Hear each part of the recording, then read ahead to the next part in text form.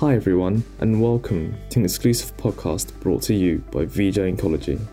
Today, we're delighted to introduce Hope Rugo from the UCSF Helen Diller Family Comprehensive Cancer Center in San Francisco and David Chescon from the Princess Margaret Cancer Center in Toronto, who will discuss the latest in breast cancer presented at SABCS 2021.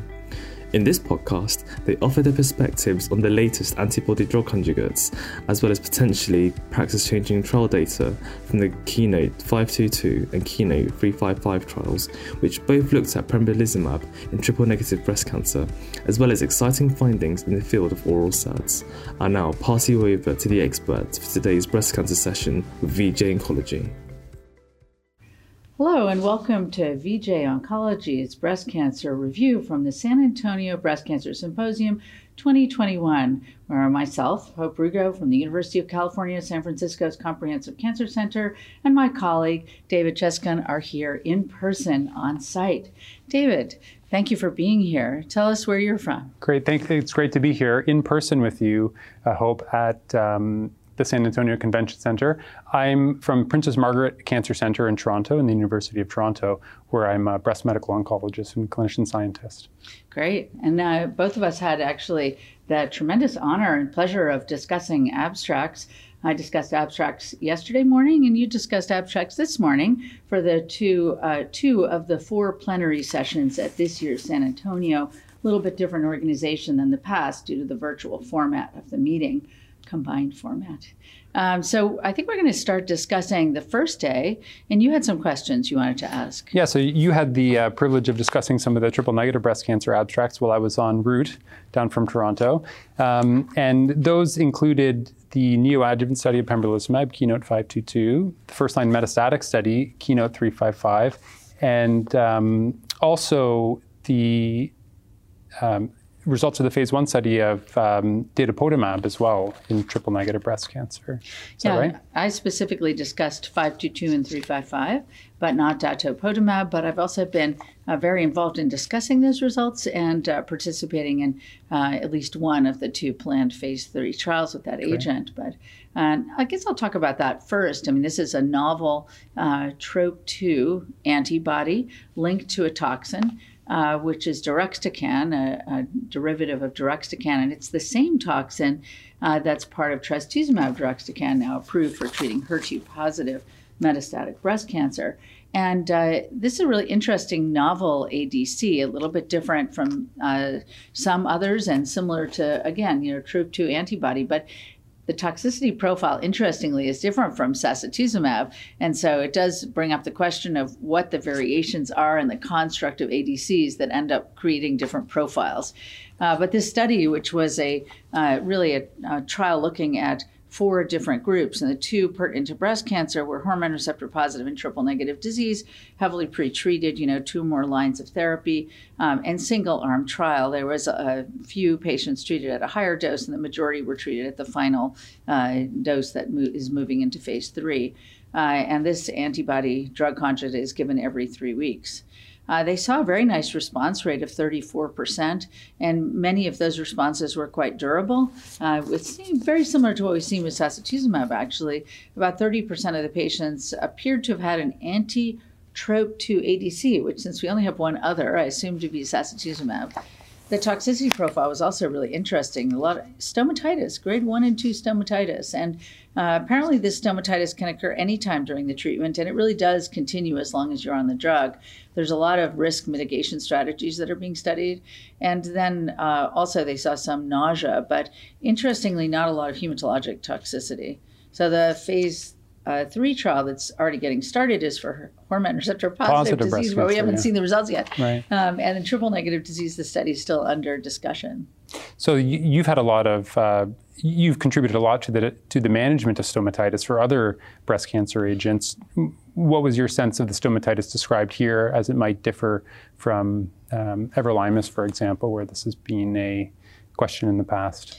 Well, I think it actually sounds very similar. I haven't given the drug yet, but I think, with everolimus, when we were first learning about, we really hadn't seen much stomatitis in breast cancer prior to everolimus. So we were inexperienced with that toxicity. It's kind of like the learning curve with ILD. And as we learned about it, we learned to stop drug if you got grade 2, so you'd never get to grade 3. So I assume that learning was taking place in the treatment of patients with datopotamab or Dato-DXd. And so I'm guessing it's probably fairly similar. There's been a lot of interest in testing steroid mouthwash. These are just liquids, dexamethasone or other liquid steroids, to see if we could reduce the toxicity, and also interest in maybe even ice. There's a lot of interest in some of the cooling companies in sort of ice cool, where you maybe would suck on something cold to try and reduce the delivery of the drug to the oral mucosa. Really interesting. Yeah, that's interesting. I guess it wasn't clear from the presentation how much prophylaxis against stomatitis was included in the protocol. There was no prophylaxis in the study. So things may change as this agent advances into those later stage trials. And it will, for sure, particularly for stomatitis. So the evidence of some activity in TROP2 pretreated patients is certainly very interesting. Some recent data published about acquired resistance to sacituzumab govitecan, and looks like some of this may be antibody related, some of it might be cell intrinsic related to the topoisomerase target. Here we have another topoisomerase payload, rather, not target, but a payload. So it'd be interesting to understand how these differ potentially in their activity. Yeah, I always tell people, remember the early nab-paclitaxel data where patients whose cancers progressed on paclitaxel or docetaxel responded in a reasonable number to weekly nab-paclitaxel. And this wasn't high dose nab-paclitaxel. Right. This wasn't a dose issue. I think that drugs work differently even if they're in the same class, and we can see responses sequentially. So I wasn't too surprised to see that. I think it's going to be interesting to understand where these drugs fall out. And of course, the studies that are planned for Dato-DXd are meant to try and look at an earlier line of therapy than sacituzumab, but although we expect that those studies will be coming as well, moving sacituzumab up into earlier lines of therapy. And we have post-neoadjuvant studies with sacituzumab. So, but we do see a lot of hematologic toxicity with sacituzumab, so you need to use growth factors. So I think that it's going to be a balance. There's no free lunch. Sure. But having more effective agents is really exciting. Certainly in this disease. Yeah.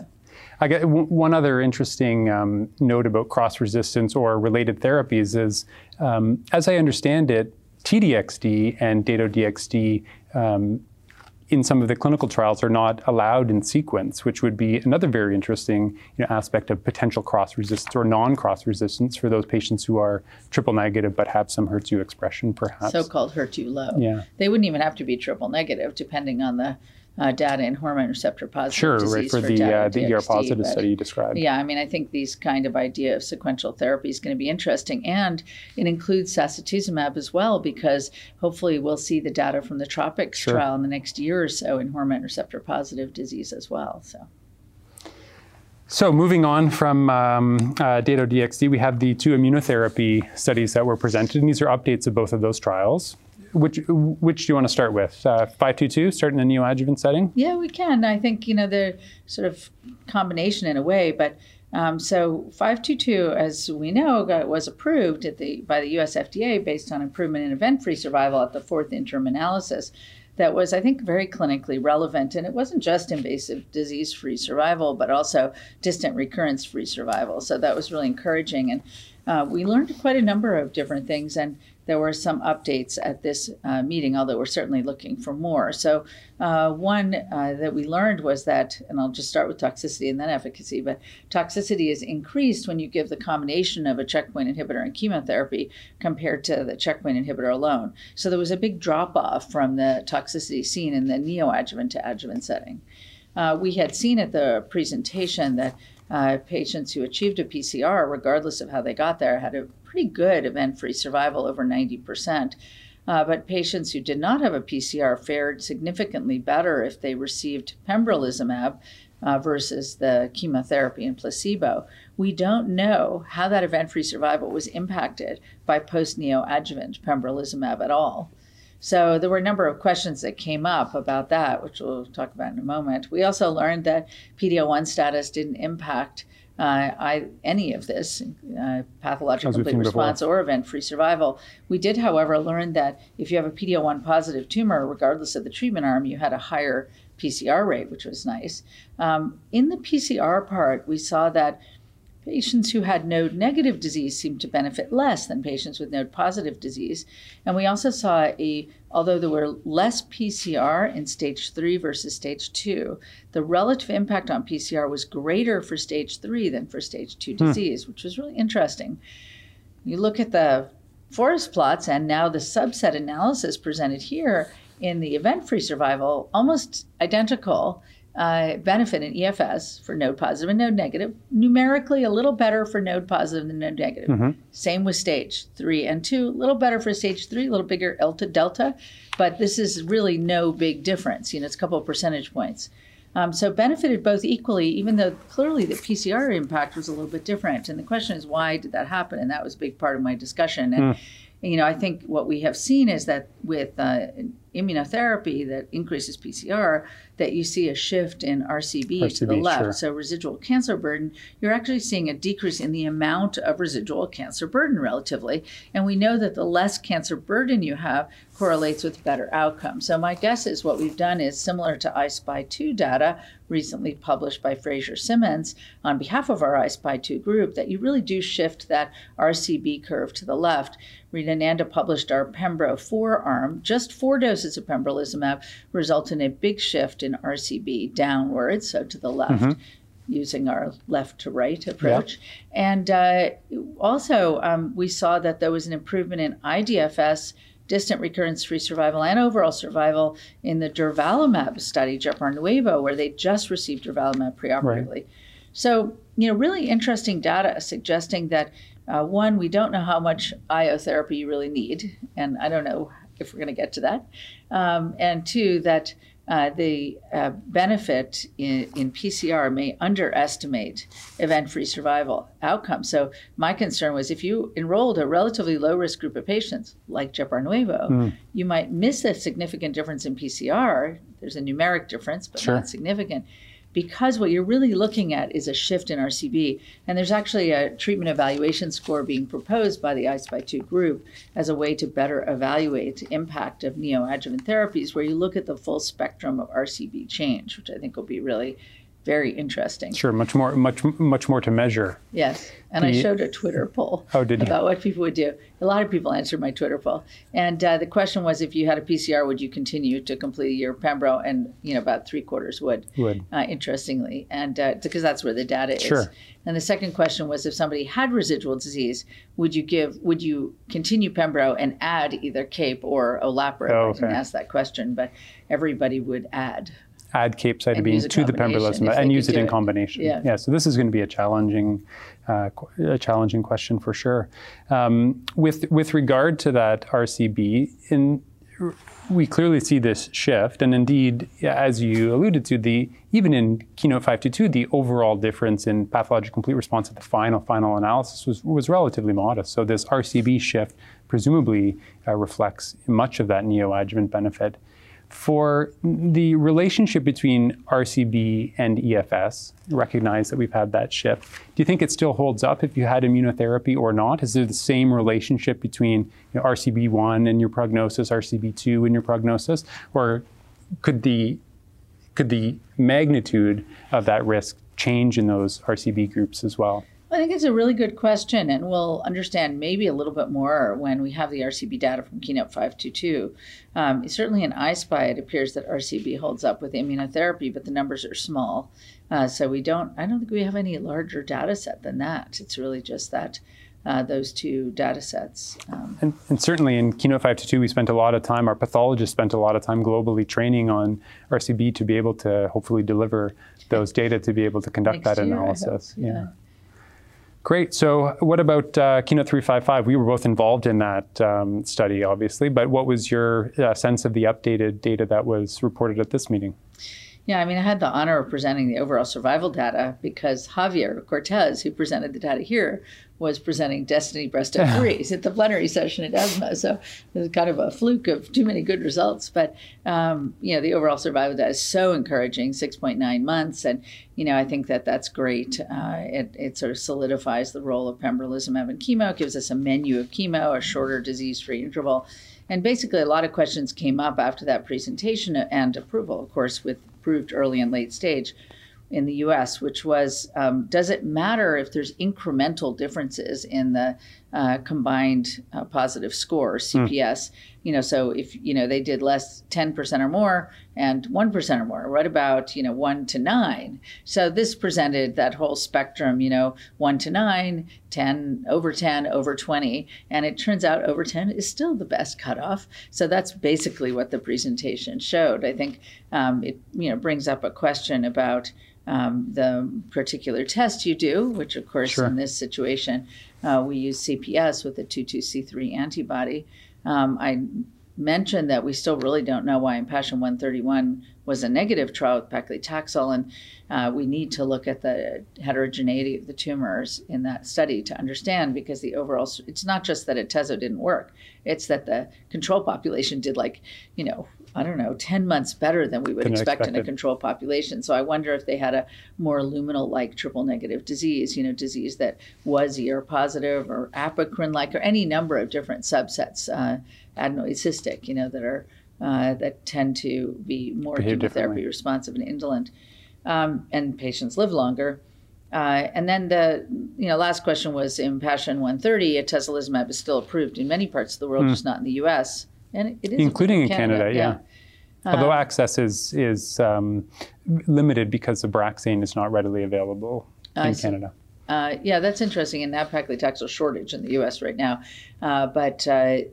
So the question was, is that really a negative trial? And I think the answer in my mind is sort of a statistical. The statistical plan led to an unfortunate result, which doesn't actually mean that Atezo doesn't work, but there are too many unanswered questions. Sure. It's interesting that the delta was 7 months at the same time frame at 6.9 months for Pembro, and so there's clearly a survival benefit. It's just that we just do not understand the kind of oddities of why 131 wasn't positive, and then the statistical design of 130, which required that they have confirmatory data. And indeed, the statistical design of many of these immunotherapy studies have been critical to their success or failure. And Keynote 355, when it was initially designed, didn't have the 10% cutoff. It was based on 1%. So those changes were done before the data was available, but clearly that has identified a threshold which has been essential for the success of Keynote 355. Yeah, they were lucky. Yeah. We saw some recent data this week as well, looking at TMB, for example, with immunotherapy, and similar findings that refinement of those thresholds can make a big difference. Yeah, I thought the TMB data from today was quite interesting in the Nimbus trial, which is a combination of two immunotherapies, ipilimumab and nivolumab, and a low dose of ipilimumab, because the combination at a high dose has really resulted in a ton of toxicity, a lot of adrenal insufficiency as well. Although some durable responses, it's really not workable. That study was interesting to me because I think they did a nice job, but it doesn't tell me anything to move ahead with yet. I think that in high tumor mutational burden, checkpoint inhibitors are effective. Whether or not you need to give doublet therapy, we don't know. And that's, I think, the question that arises out of that particular study. Sure, and really any single arm immunotherapy study in breast cancer now is complicated by the fact that the patients who are selected to be enrolled on those trials are selected for many reasons, right? Not only the TMB, but there are other things that can't be well quantified in the study report by their physicians and the enrolling investigators. But PD-L1 didn't make a difference, which I thought was interesting. That's interesting. TMB can weigh over. The patients I've had who've had very long duration responses to a single agent checkpoint inhibitor with pembrolizumab had, and these are lobular cancer patients who have just terribly resistant, awful disease. They all had, tumor mutational burdens of like 60. So, I think I had already sort of decided that must predict benefit. So It was nice to see that as well. And those were people who did have very high numbers, but tiny, tiny numbers. So I'm fortunate to have a number of patients who have had very prolonged and durable benefit of pembrolizumab with triple negative breast cancer who participated, some of them got pembrolizumab, others were treated on clinical trials, and I don't know if they got pembrolizumab. But seeing that, you mentioned the delta in the progression in the median overall survival of these curves. We know also that there seem to be plateaus in these curves with the longer follow-up in Keynote 355, including in overall survival. And there again, PD-L1 seems to make a difference, right? The 10%, 20% cutoff, we see a large number of patients achieving that durable benefit. One question that I've had, and we've seen the Keynote 119 data where patients with higher PD-L1 levels treated with pembrolizumab monotherapy could have responses. So for these patients with high PD-L1 levels, and indeed in 355, we see some patients who have quite high levels, do they really need the chemotherapy?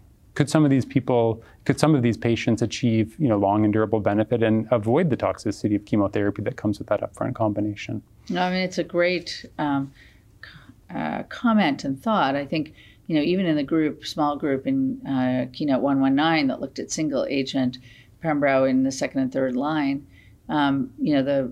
there were better survival, but it wasn't like stunning. No, so I think about 1 in 7 participants had a response. So it's clearly, or 1 in 7 participants had PD-L1 of 20%, and of them 20 or 30%, I think, achieved a response. Yeah, and then the responding patients, did well. They had longer survival on a subset of a subset, but I don't know how that really translates into how we should treat people in clinical practice, because I'd still give chemo. I do have, a long-term survival with checkpoint inhibitor therapy alone, as you mentioned also. And, I stopped at 5 years because she kept having colitis. And so this was with continued checkpoint therapy for 5 years. Yeah. She was on the original Keynote 86 trial. Without the 2-year in the second and greater duration. line setting, where the response rate was 6% in PD-L1 positive disease. She had a CR in lung. And, I think probably some of it depends on where your disease is. Sure. And then just some luck that we don't understand yet. Gianpaolo Bianchini, who presented some interesting data on spatial analysis on the first morning that I won't review because it's complicated. Yeah. But it's really interesting, actually, how close the cells are together and everything. But he also has this IO score that he's been working on from the NeoTrip trial. And so, I think everybody's working on ways of looking at combined analyses to try and figure out if we can understand who benefits, who doesn't need checkpoint inhibitors, et cetera. But I'd love to move on to some of the talks that were today. And I think the talk that had the most sort of press and discussion, and will continue to, was the EMERALD trial testing elacestrant. Tell us, you discussed that. Tell us a little bit about the trial and the results. So EMERALD, this was as Dr. Bardia presented, the first phase 3 trial of one of the novel oral SERDs in breast cancer. And this study randomized participants who had 1 or 2 prior lines of endocrine therapy for metastatic breast cancer to elacestrant, or a standard of care endocrine therapy. And here the standard of care was physician's choice, which could include one of 3 aromatase inhibitor or fulvestrant. So a pragmatic study, which meant that there's a mix of patients who have had 1 or 2 prior lines, so second or third line endocrine treatment, and about 20% of patients had also had 1 line of chemotherapy. So, perhaps a little bit different than what we might see today, or if we were planning a study today where most people get a CDK4/6 inhibitor in the first line, and much of our focus is really on understanding the more pure second line population, I think.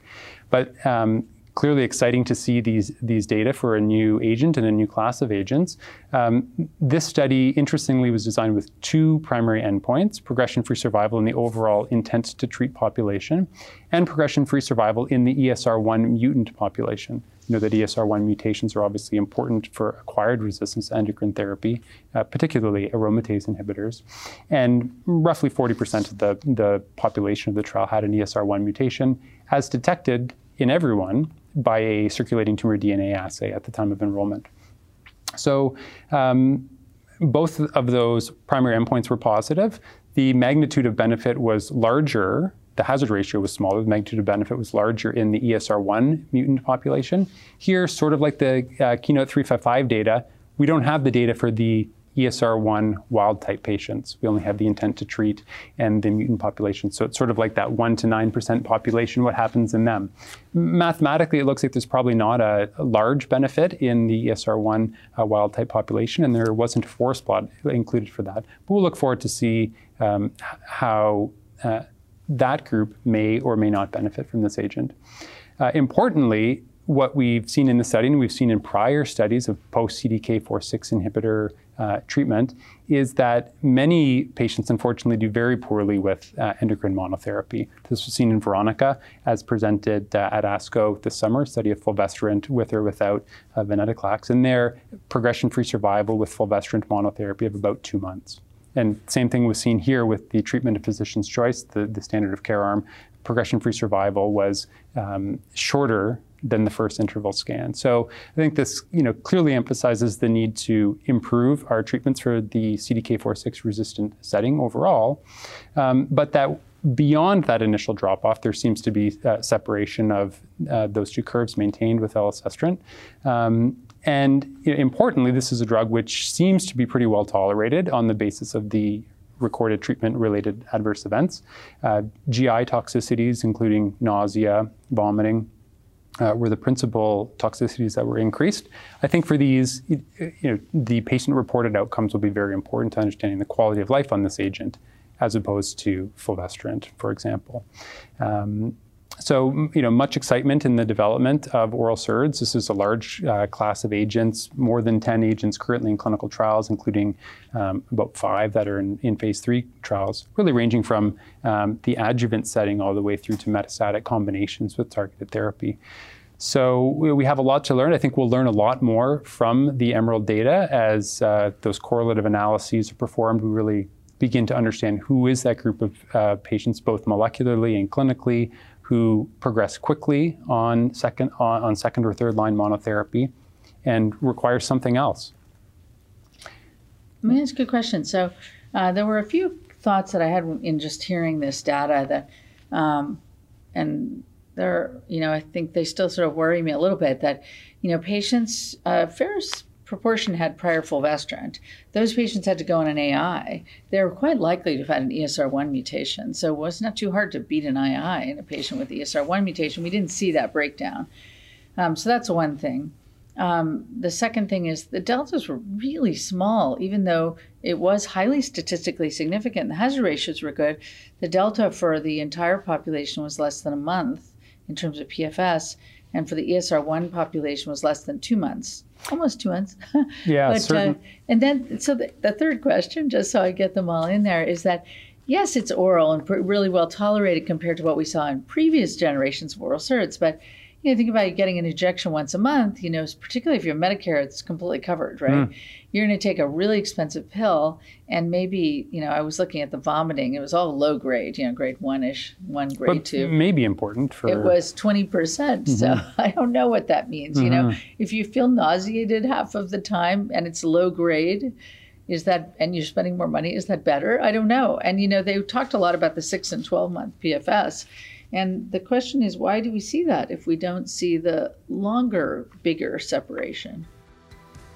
Thank you to our speakers and to you for listening to this podcast. If you enjoyed this podcast, please leave a review and subscribe on your favourite podcast app, including Apple, Podbean and Spotify, so we can continue to deliver our expert-led content directly to you. Follow us on Twitter at VJ Oncology to join in the conversation, and visit vjoncology.com for the latest updates in the field.